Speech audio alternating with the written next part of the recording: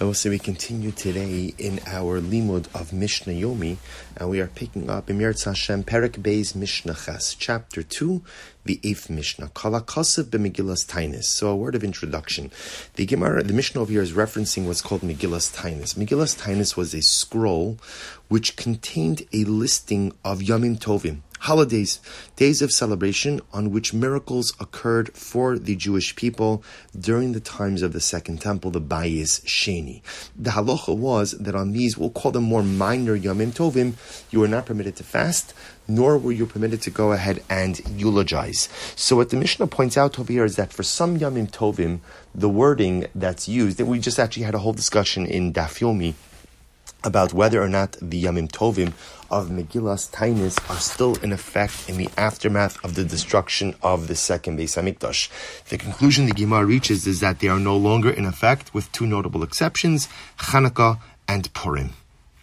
So the Mishnah says as follows: Kala Kasev b'Megillas Tainis, Delo lemispid. Any time that Megillas Tainis says about a particular day that you're not permitted to eulogize, what that means is lefanav aser, that not only on the Yom Tov itself, but also on the day before the Yom Tov, you are prohibited to eulogize.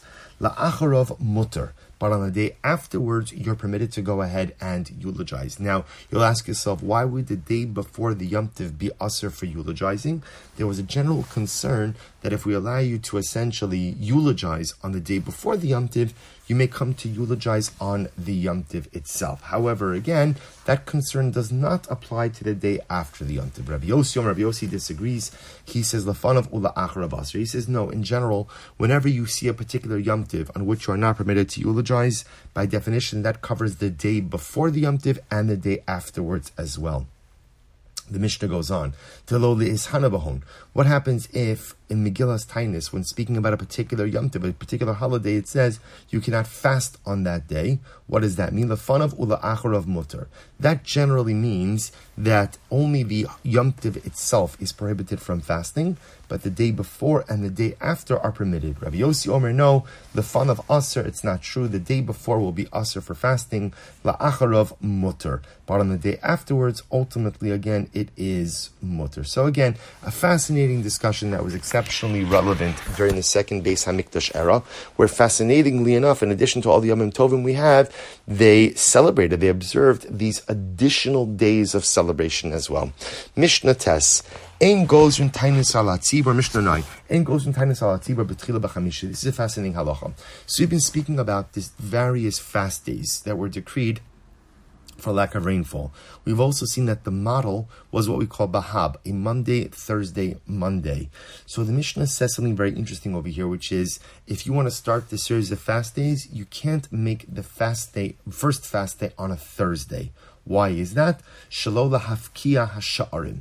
In order not to create a rise in prices. You see, here's the concern. If the first fast day is on Thursday, people are going to be buying up a lot of food very quickly. Why? Because you have to have food to break your fast on Thursday night, and you also have to have food for Shabbos.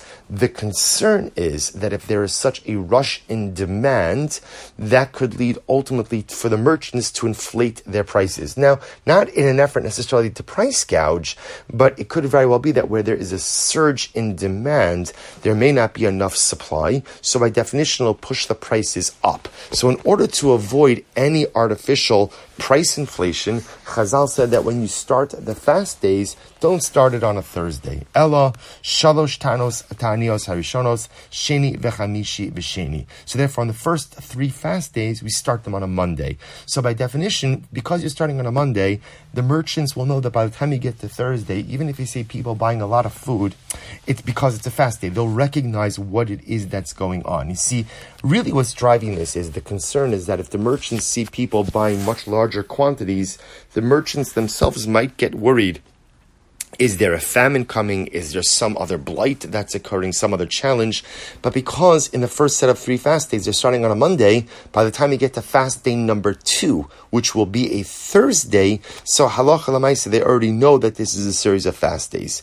V'shalosh shnios, What about, again, the second set of 3 fast days? Those, the Mishnah says, you could actually start on a Thursday. Chamishi, Sheni, V'chamishi. And the reason for that is because once we get to the second set of fast days, we are confident that the merchants already know kind of what the score is. They know what's going on. And so we're not concerned that it's going to drive up prices. Rabbi Yossi disagrees. And Rabbi Yossi says, Kishem she'ein harishonos b'chamishi, kach lo shnios v'lo achronos. Rabbi Yossi says, in general, out of all the fast days, we never begin a unit of fast days on a Thursday. That's all. That's Rabbi Yossi says. The fast days always follow a Monday, Thursday, Monday model. That doesn't matter. It's the first group, the second group, or the third group. We never start on a Thursday. Now let's say we will stop over here for today. A wonderful learning Mishnayos with all of you. We will, Emeretz Hashem, continue tomorrow. Shabbos' assignment will actually be the last Mishnah in Perek Beis and the first Mishnah in Perek Gimel, but I will post that before Shabbos. Wishing everyone a wonderful day.